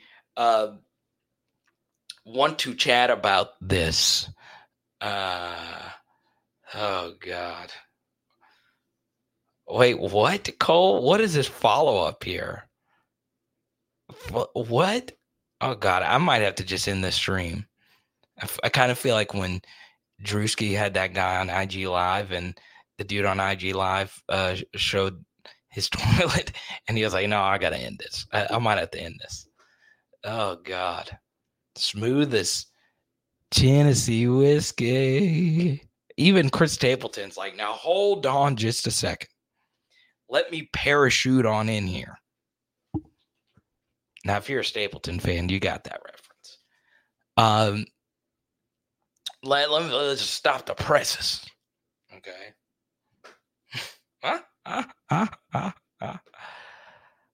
Oh, God. Bransicat's going in here. Tom Brady's balls are deflated and soft. Oh, God. I see you. This is gone crazy. It's gone crazy. This show sponsored by OnlyFans. That's where I'm going to be streaming next. OnlyFans.com. But to your point, okay, Garrett Nussmeier throws a really good ball. Okay? He does, all right? Before this season, that was the one thing Nuss had over Jaden. But Jaden put in a ton of work, okay? Brian Kelly is even, obviously fielded a ton of Jaden Daniels questions. He said, tonight, I don't have the exact quote, but so I'm paraphrasing. So if this sounds different than what he said, I'm sorry, but he's mentioned how crazy it is that Jaden is, by far the best quarterback in the sport right now, and how big of a leap that actually was. One thing, if you actually watched our film studies and seen some of the Patreon things, is the Jaden would throw wobblers, right? He would throw ducks, and some of that mechanically, I'm not good enough as a QB mechanics guy to break all of that down, but some of it comes down to putting so much weight on your front foot, which can cause the ball to dive, if you will, and flutter. But I really mean this. You can go look at some of the fall breakdowns. His throwing delivery changed, right? To a far more rotational and smoother delivery. So it's crazy, absolutely crazy how different, how different that changed things for Jaden. Okay, so for me, just to go back over everything we just said here. Before the season, Nuss threw a better ball than Jaden. Not only a better deep ball, but just a better ball in general. Okay. But Jaden, this was always the truth. He is one of the hardest workers to ever play at LSU. He's one of the best leaders to ever play at LSU. And he just put in more work than pretty much anybody else. And Garrett Nussmeier works really hard too. Okay, he's a coach's son. It's what you would expect from a quarterback, right? This is what the position demands if you want to be great at it. So yeah, I mean, Jaden turning into this elite of a thrower, when you compare it to what he was last year to where he was this year, he put a lot of work in. He really, really, really did, and you've seen it. You've seen it not only in decision-making and decisiveness and want to, just himself, right? And it makes me want to work harder in what I want to do to get to the next level for me, right? Hopefully doing something on ESPN, CBS, any of the networks. I feel like I can do as good or better job than anyone. All right? I'm that confident, right? And I know I'm going to work harder than anyone. Let's go to Cole here. How many players under the 85 will we be after the season? Hopefully we can't take this out of bounds. So that's obviously a very difficult question to answer because of the portal. But we can go through the guys that we know for sure that are not going to be on the team next year. Jaden is one of those guys. He will for sure be gone. Malik Neighbors is for sure going to leave this next season. Brian Thomas Jr., we would probably lean towards him leaving next year. Then you take a look at Charles Turner and Miles Frazier. Do both of them decide to make that leap? I would think they do. I do. Okay. Now, defensively, Andre Sam is for sure going to be gone. He has been one of the better players we've had. And, of course, Omar Speights is for sure going to be gone. And Ovia Kufu will for sure be gone. Okay? Pretty much everybody else is going to have a shot to come back next season. Okay? Now, one good thing is, does Mekhi Wingo want to come back more so now after his injury here? Or does he say, look, I played so many snaps, let me go ahead and get to the NFL as soon as I can? What does Mason Smith decide to do? All those guys have decisions to make. And then, of course, Cole, you have the guys that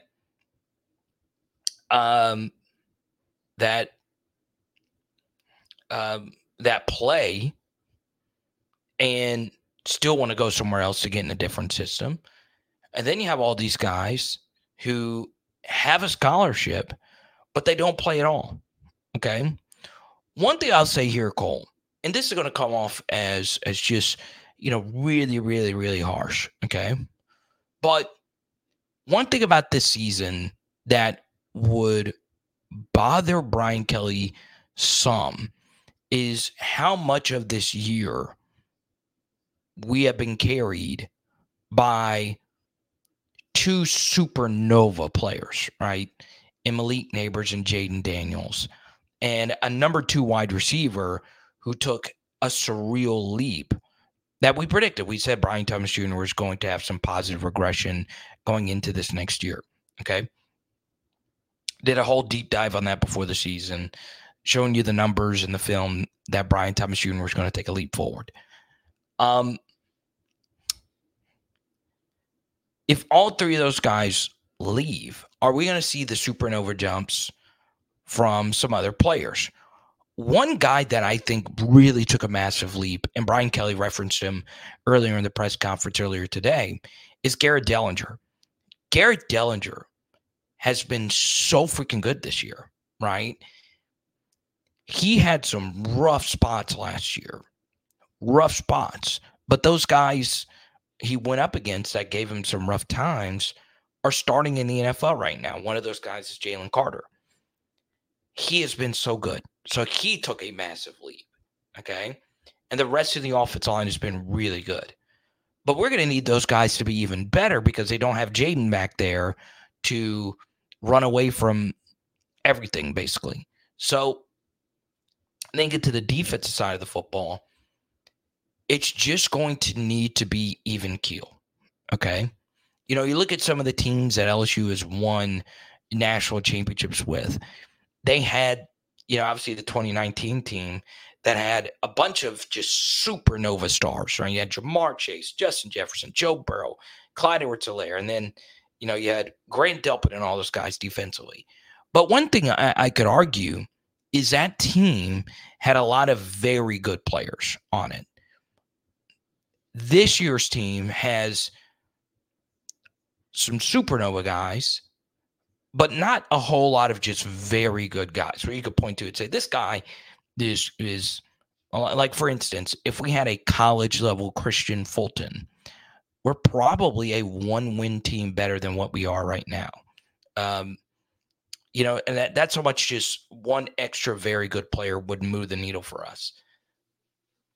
We need to have a lot more very good guys on our team next year. We have plenty of supernova guys this year. We have plenty. We just got to have more consistency and more very good guys. So yeah, it's so key. It's so key to have that. Here's a good example. Really good example. 2007 LSU. All right. That was a team of a few supernova guys, but everybody was good to very good, right? Everybody knew their role. They played as a team. They had a bunch of comeback victories, and they were just a bunch of really, really good players. They didn't have like a whole lot of just transcendent players. But they just had a lot of just very, very good players, and they won the national championship because of it. They were a deep team, an experienced team that really bought in.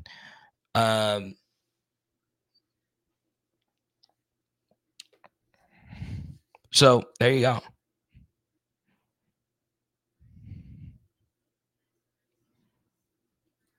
There you go. First one in the building, last one out. Say hi to BK's caddy.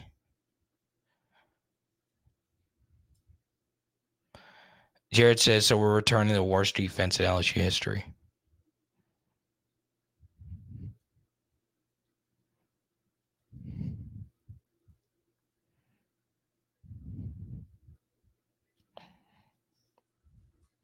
Pierce says Mason is for sure coming back next year. I believe so.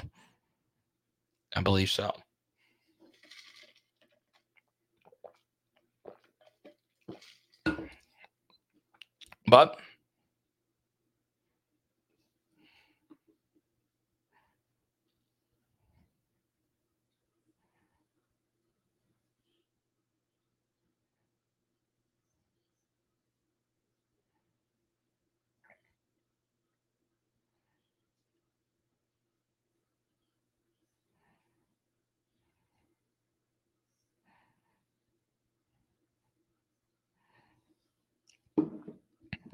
I just got the craziest YouTube comment. It buzzed in on my phone.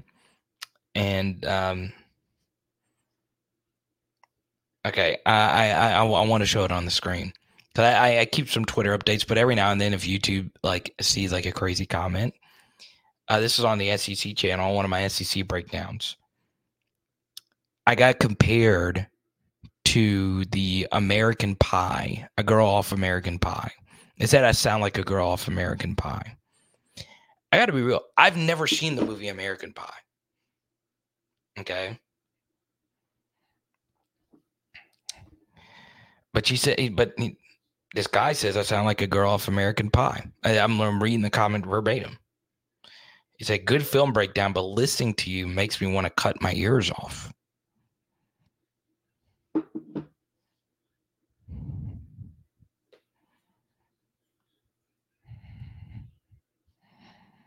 I never would have thought that. I've never seen the movie. Here's the other thing. If I sound like that, it's just how I sound, right? Like, I mean, Doc Rivers sounds like he just ate a pine cone. I'm still going to listen to him because he's on the NBA big broadcast now. He can't change the way he sounds. You know, it's not. They hired him. It's just like it's.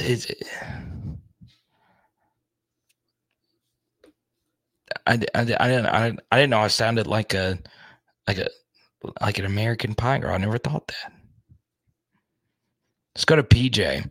Are we sure LSU's problem on defense is coaching and not lack of talent? Oh boy. Let me take a look at the poll question really quickly before we get to that. Matt House's defense holds Georgia State 11-21 currently winning the poll question. Which one of you 5%ers said 31 or more?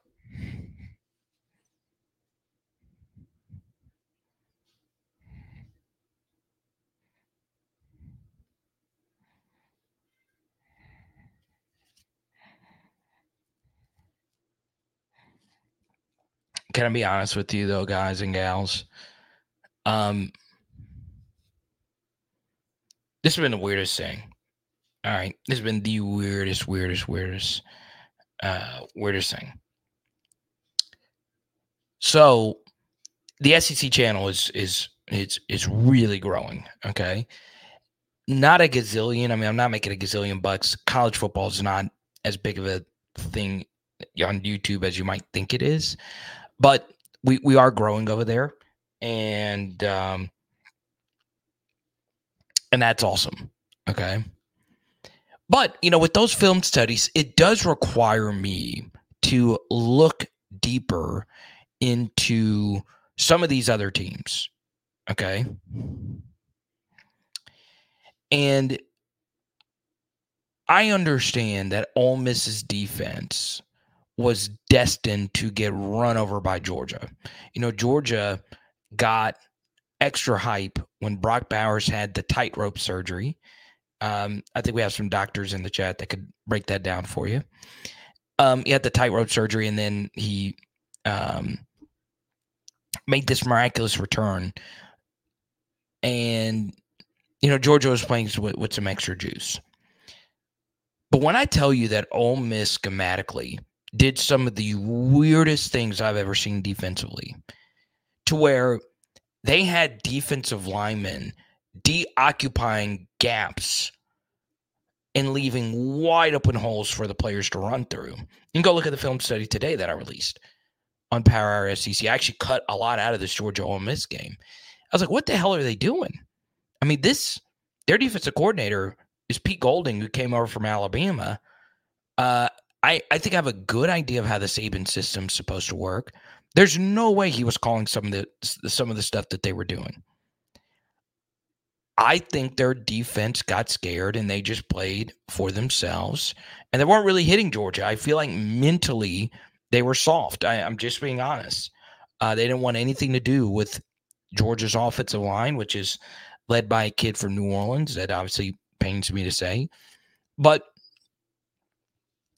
Ole Miss's defense schematically did some of the dumbest things I've ever seen. Okay, then let's actually take it one step further. The Tennessee versus Missouri game. Tennessee's defense started doing a lot of the things that we do, and Ole Miss's defense did the same thing. They would have two guys go through the same gap. They would lose their contain responsibilities. Their secondary would be scared to tackle. And I'm like, maybe there is something deeper to this. Maybe all the defenses in the SEC sucks, not named Alabama and Georgia. I don't know. But now that I've watched a little bit more of the rest of the SEC, there are a lot of guys just scared to tackle.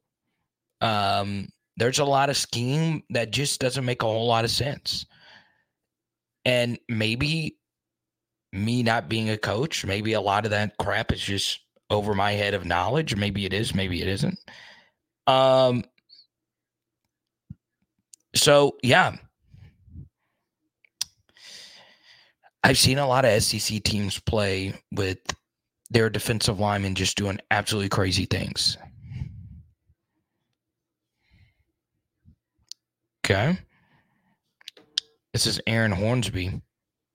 He is a fan of Ole Miss. That's why he's saying that. Aaron Hornsby is actually Jackson Dart's agent. So he's like, hey, you keep Matt House for an extra year, so we can play them.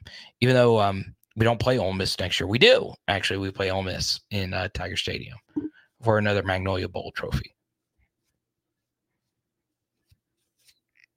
I'm kidding, Aaron. Welcome to the channel. He says, don't fire House. Everybody welcome Aaron to the channel. Oh, Caitlin Clark lost? Good. Actually, I like Caitlin Clark.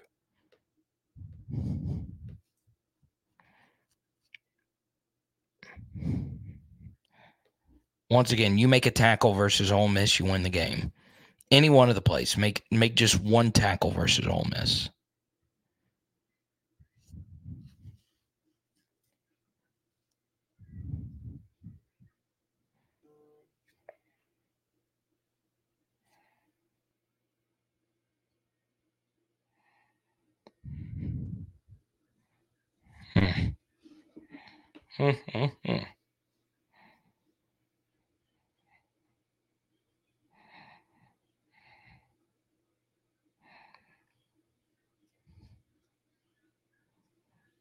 Who's the backup QB for the Bengals?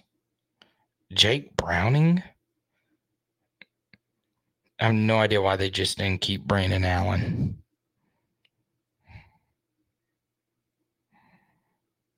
Jamar Chase, 1 catch, 10 yards. Ugh.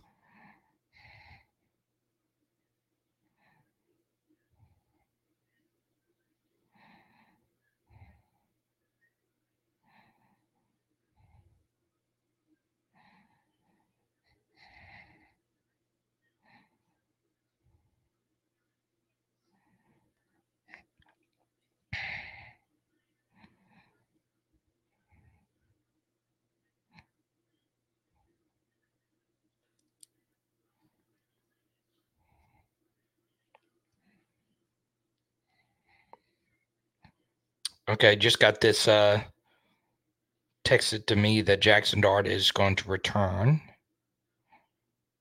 Okay.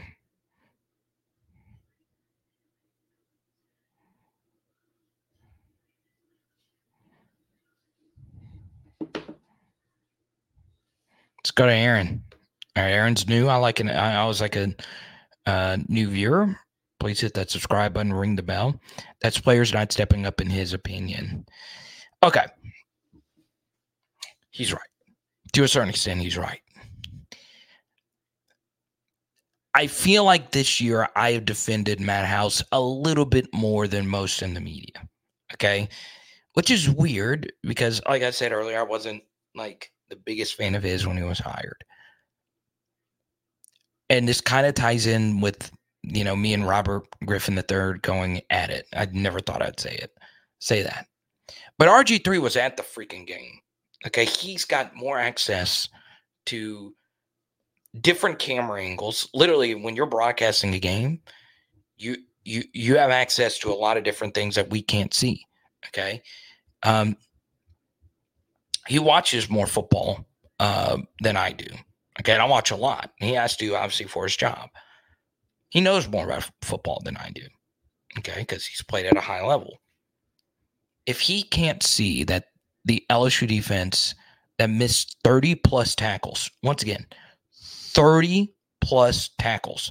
How does everyone on the team not get cut after missing 30 plus tackles? And I'm not sure. It obviously comes down to your counting system, right? I'm not sure if that includes guys that didn't even make contact with guys that were in position to make plays, right? That's why missing tackles can be a different thing, okay? It's hard. It's hard to run any kind of defense successfully if you can't just make a tackle, okay?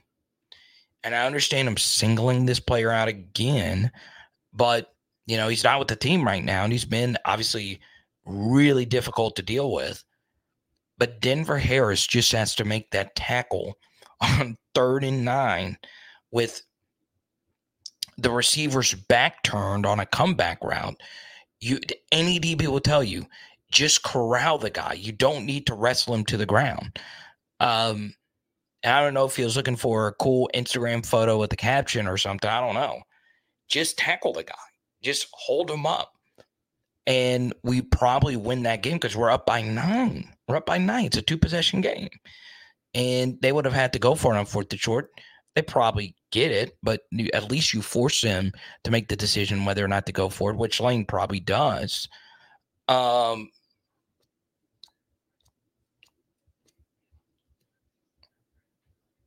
You just got to tackle, right? Now, here's what I'll say to the next point about this from Aaron, okay, to make first-timers feel welcome. This is always a talking point that I will vehemently disagree with. Vehemently, all right? He says, I just don't know where we would go to get a defensive coordinator. Okay. This is one, and it's, I'm not singling you out everywhere because I hear this a lot, all right, in the media and just fans on Twitter and all this stuff. When someone's first response to so-and-so saying this coach should be fired, one response I oftentimes hear is, who are you going to get to replace him? Okay. That is not a good enough defense for firing someone. Sometimes someone needs to be fired because they suck, right? To where anybody would be better than whoever that coach may be, right? A replacement level coach would be better than that coach. So you also got to keep in mind, Aaron, and Aaron, you might be a coach, I don't know, but when a job at LSU opens up and you're an assistant coach and you see that the offensive line coach makes $900K a year, well, he makes $825 a year, and then you see the wide receiver coach makes $900K, the running back assistant recruiting coordinator makes $900K, and the defensive coordinator makes $2.1K, $2.1 million a year. First off, it's a pay raise, and the next thing is you get Louisiana athletes. So anybody that is coaching in college football, if they hear the LSU coaching job is open, or any LSU coaching job is open, they're going to be interested. Even if they're not interested, they're going to be interested so they can leverage more money to get more money for themselves. Okay. There are so many guys that would leave their current jobs to go be a defensive coordinator at LSU. I can pretty much say there are some defensive coordinators that currently coach top 50 defenses in the Power 5 that would leave their job to go to a new job at LSU. So, yeah, it's okay if you think Matt House deserves another season. It's perfectly fine. But at LSU, we should never have the mindset that this coach or who should we get to replace this coach, because the answers to that could be endless. It really could. Now, if you're Clemson, which your whole success of the modern era has been based off of one head coach and a few really good assistants, it's a little bit different. But especially at LSU, we've had carousels of assistants come and go. No big problem. No big deal. Okay?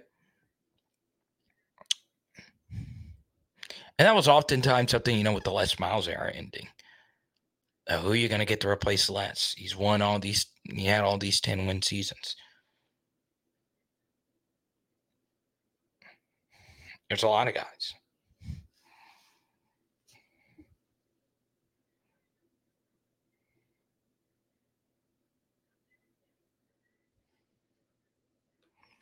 Charlie asked a question about, I think, John Emery. I think you're just more so making a point in general. Oh, you're talking about Harold Perkins here. How many other players that we don't know are not reaching their potential? Okay. So, yeah, there's going to be some heavy discourse with Harold Perkins this offseason. One question I get a lot is he transferring? No. Harold Perkins isn't going anywhere, right? Now, if he gets offered, obviously, a generationally sized bag, if there's a team that hungry for that level of a difference maker, then sure. But Harold Perkins loves being at LSU. His family loves the fact that he's at LSU, okay? Per my Harold Perkins sources. I have a tough time believing he's not going to be back next year. Now, has he fulfilled his potential this year as a linebacker? No, right? He's not had as good of a year as he had the year before. Now, we have had some big Harold Perkins games. Obviously, the Missouri game is more than likely going to be his best game of the season. But this year has been a tough year trying to figure out what his best role on the team will be. Okay? But, to Charlie's point, we've had a lot of guys this year not be who we thought they were. A lot. Some of that is injury. Some of that is house. Some of that is going up against good offenses. But one macro point I would make about the SEC this year, and it's very important to point this out, okay? And I can run through this really quickly. how many teams this year in the Southeastern Conference have lived up to their potential, have exceeded expectations this year in the SEC? How many? You tell me.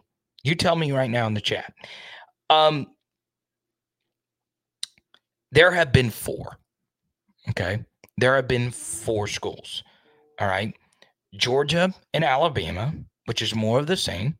They've lived up to their potential already this season. Okay. Georgia and Alabama are going to the SEC championship game. It's pretty much, neither one of those teams. I mean, Georgia more so than Alabama, but those teams are flawed. New coordinators, new offensive coordinators, new quarterbacks.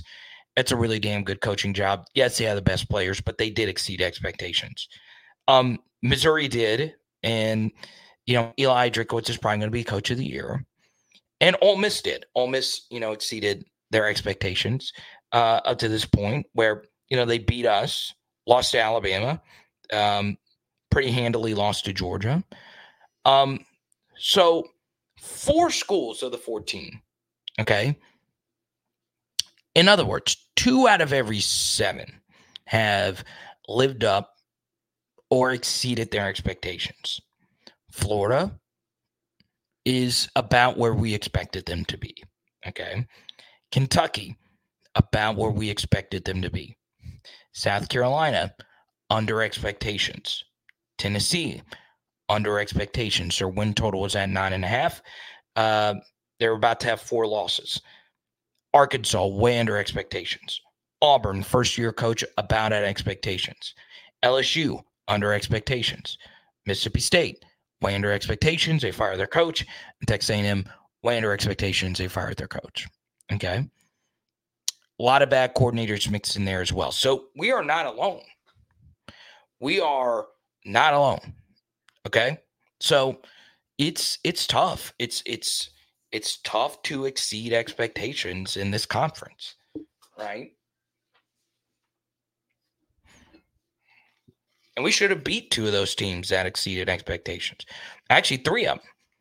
Okay. We beat Missouri, and we were in good position to beat Ole Miss and Alabama. We just couldn't close the deal.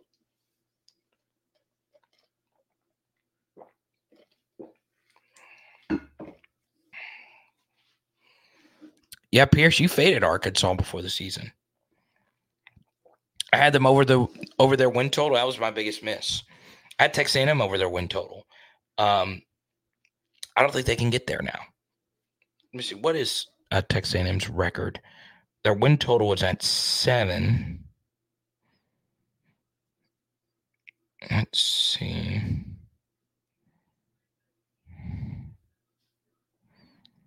They are 6-4. Okay. So they can push with the win over Abilene Christian, and they can go over their win total at LSU. I think it was mostly at 7.5. So there you go.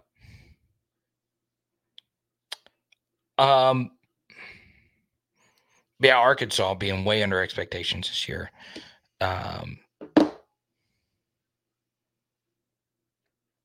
me see.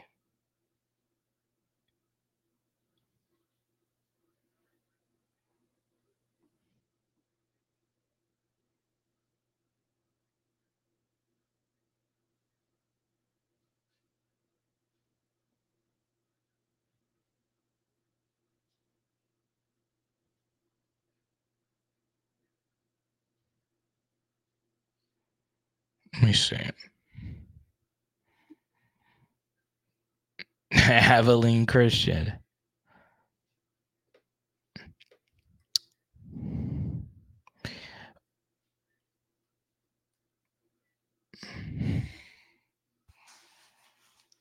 Yeah, Pegasus. We had a whole bunch of transfer QB talk a little bit earlier.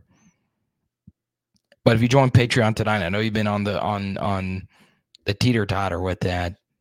If you join Patreon tonight, I'll go back into it. I know, Pegasus. This is your time. I'll tell Pegasus to join the Patreon.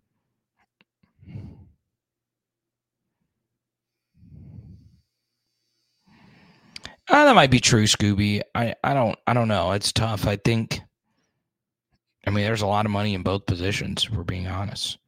Now, here's what we're going to do. Next 5 minutes, we're going to take as many questions as we possibly can. But if you super chat, we'll keep it going. Once again, we're halfway there to giving out this LaRon Landry auto. If not, we'll just give it out this weekend. Next time I'll be live will be for the pregame, halftime, and postgame show on Saturday. Okay.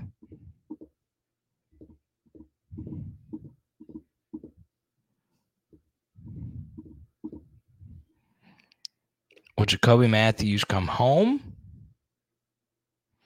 You spelled it correctly, too.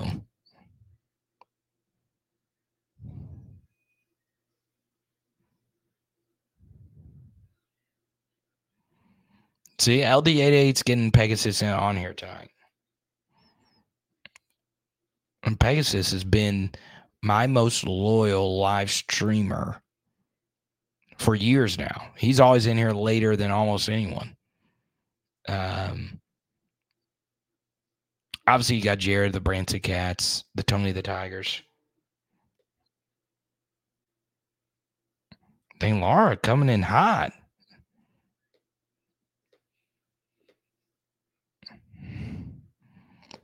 Chance, you know who I want. You know who I want. We might get another shot at him this offseason. And we could actually have a punt returner.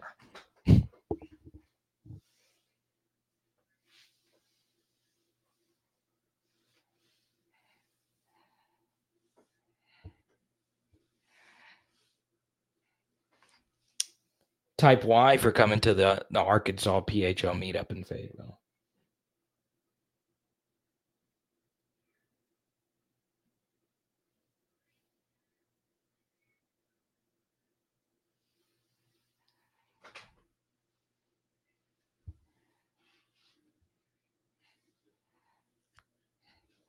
Oh, Pegasus coming? Okay, good.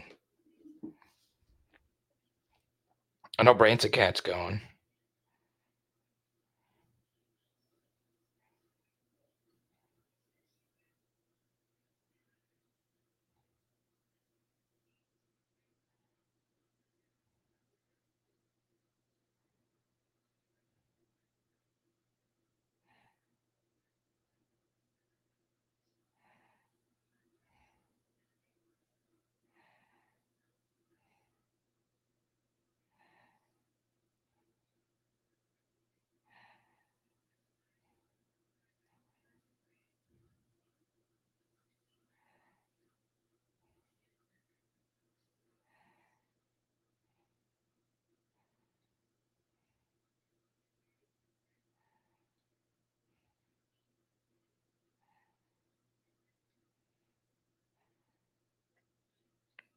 God, I'm just trying to get information on this Burrow injury.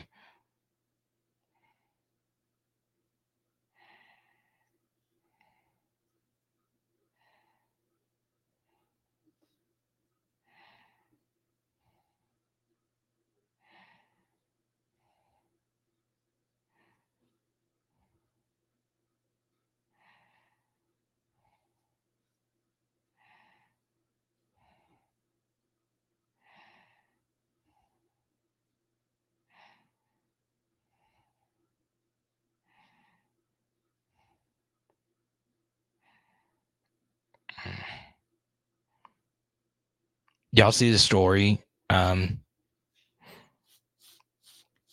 So there's a reporter, her name is Carissa Thompson, and she said that when she used to do sideline reporting, she's now the Amazon Prime desk person, studio host. So she sits there with Andrew Whitworth and Tony Gonzalez and those guys, Richard Sherman and Ryan Fitzpatrick. And she said that she would make up the sideline reports when she couldn't get a hold of the coach, right? So she would be waiting for them out of the tunnel, and she wouldn't get a report. And basically, she would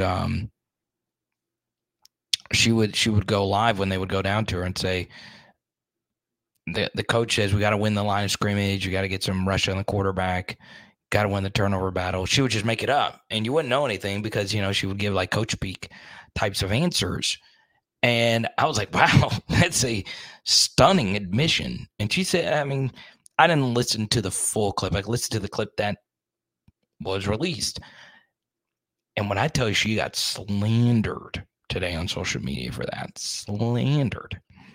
I mean, she's making from the Amazon stuff now, she's probably making $500K a year to be the studio host there.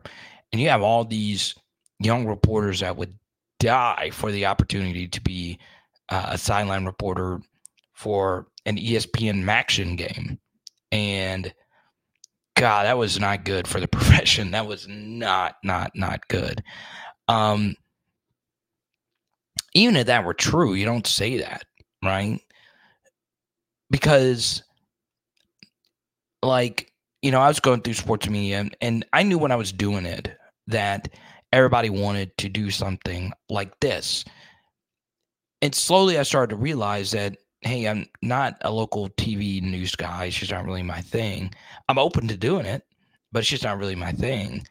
And this has always just kind of been my thing. I wrote, I did radio, I've done TV stuff in the past. And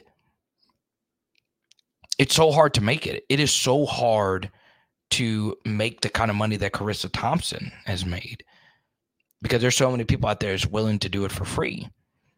And you go out there and you undermine the credibility of the entire profession. That is awful, right?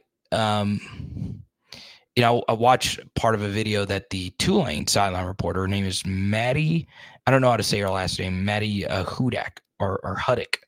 I don't know how to say her last name. And she had a long video like passionately saying, hey, that's just fricked up. Man, that sucked. I was not happy about that. I've met Charissa Thompson before. Briefly. I didn't know who she was at the time. This was back when I worked the Super Bowl in New Orleans. So it is Maddie Hudak. Okay. Thank you, Grant. I appreciate that. And I hated that for her. I mean, she is busting her butt on the sideline of these Tulane games. And I hate it for and obviously sideline reporting gigs are mostly occupied by women. I hate it for women trying to get into sports and sports broadcasting. I know some of these sideline reporters. I went to school, sat in class with some of them. It sucks. Absolutely sucks. Absolutely sucks. But you got a chance here. This is a reason why it sucks. Because then these are multi-million-dollar institutions. Billion-dollar institutions are going to be like, well, if that's the case, what's their point? What's the point of them being down there? What if we get with the lawsuit? What if there's people saying, oh, what is the credibility of the whole brand? Okay.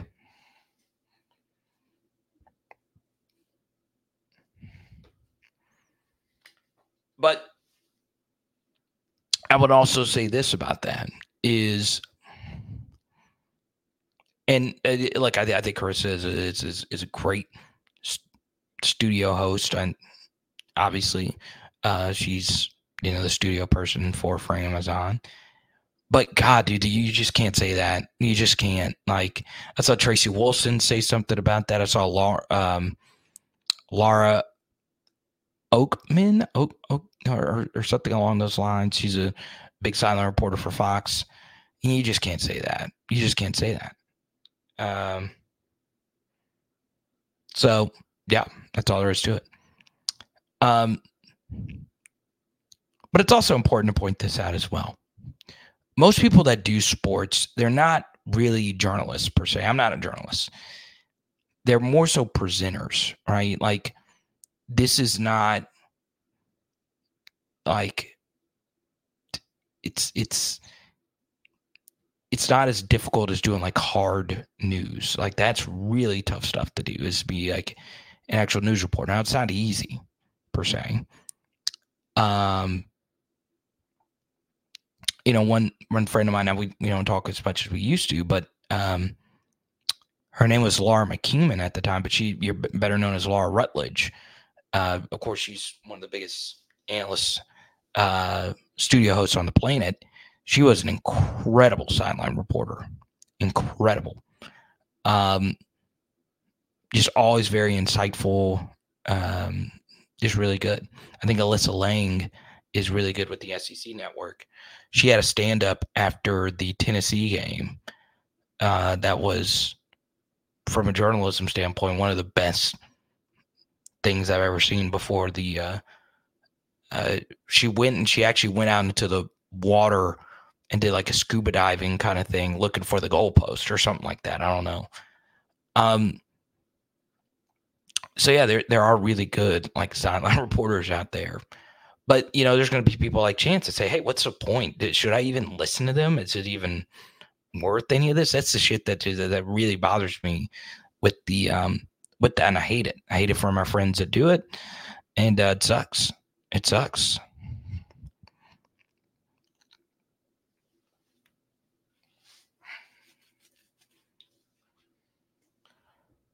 Well, Pegasus, nobody heard it. She said this on the biggest sports podcast on the planet. Definitely one of the biggest, and pardon my take, it's a great podcast. Shout out PFT and Big Cat. I've met both of them. Shout out to them. I mean, the fact that they get guests so relaxed to say something like that is crazy. Now, do I think it's a tad bit overblown? Maybe so. Maybe so. Like, I'm gonna sleep the same way tonight as I normally do. But it is so interesting that you would say something like that. Okay.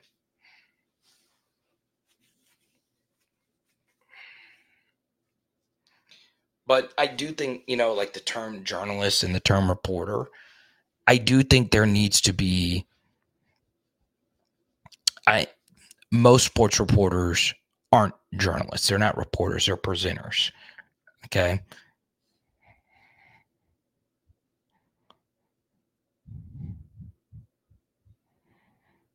Katie George. Yeah, shout out Katie George. Cole's a friend of mine. Yeah. Never met Alyssa, though. I think Alyssa is great, though.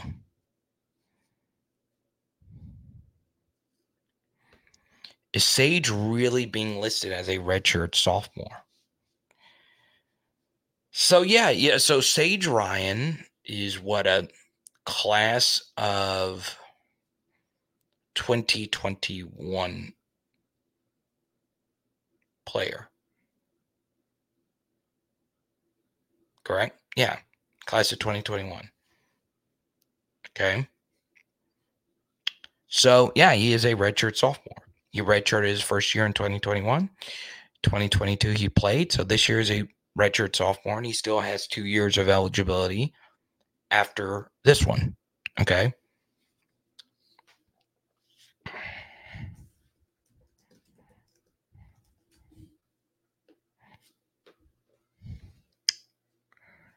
Yeah, he's class of 2021.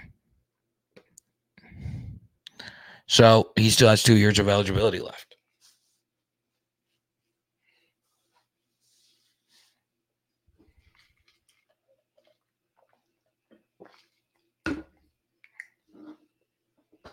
Now, I will see y'all tomorrow night at the Pelicans game.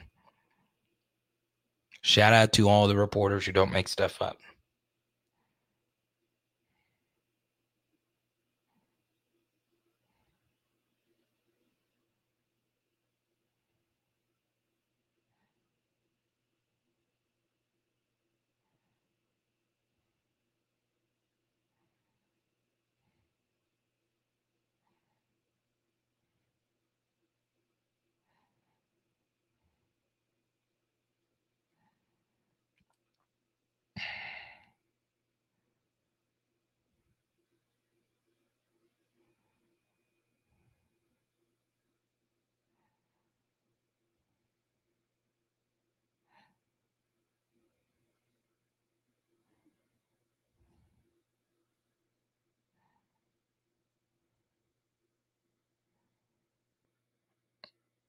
Uh-oh.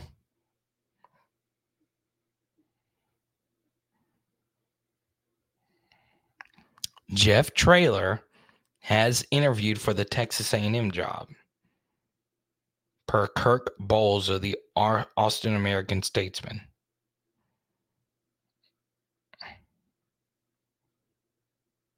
Jeff Traylor, former Arkansas running backs coach, got the UTSA head coaching job.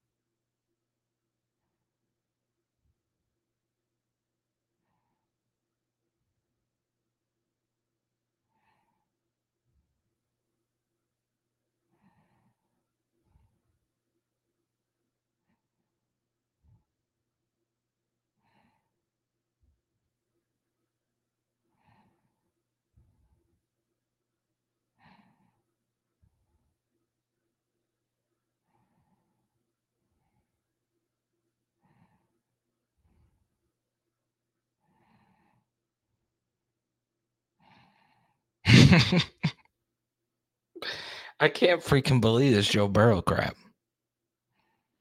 Okay, I just can't. I just can't freaking believe the season for him. I mean, dude, him versus 49ers was as good as I've seen any quarterback play all year. And it's just these damn injuries. Okay.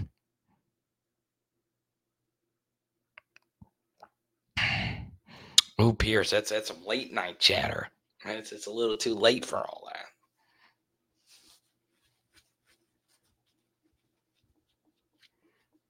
that. Where's number 8? Number 8 is available next season.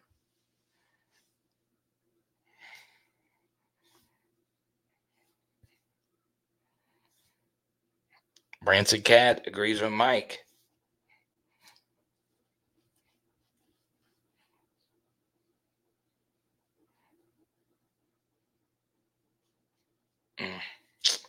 All right, y'all. Early morning. Driving to the 504 tomorrow night to see the Pels dominate Nikola Jokic, the true MVP. Oh, man. Shout out to all our super chatters. As always, Jared holding it down. Doug knows. Good to have Doug back. TJ, LouisianaControls.com. Gage and Cole, I appreciate all your beautiful souls. Don't forget, if you want more of me, go to Power Hour SEC. Check it out. Got a bunch of film studies over there. Okay? Everybody, welcome our new timer. Aaron, we'll see you at the pregame show this weekend. Okay? It is Power Hour LSU. Bam! And tonight, we are doing lemon pepper chicken wings. You know it. Let's go. You don't have to go study, Branson. Let's go.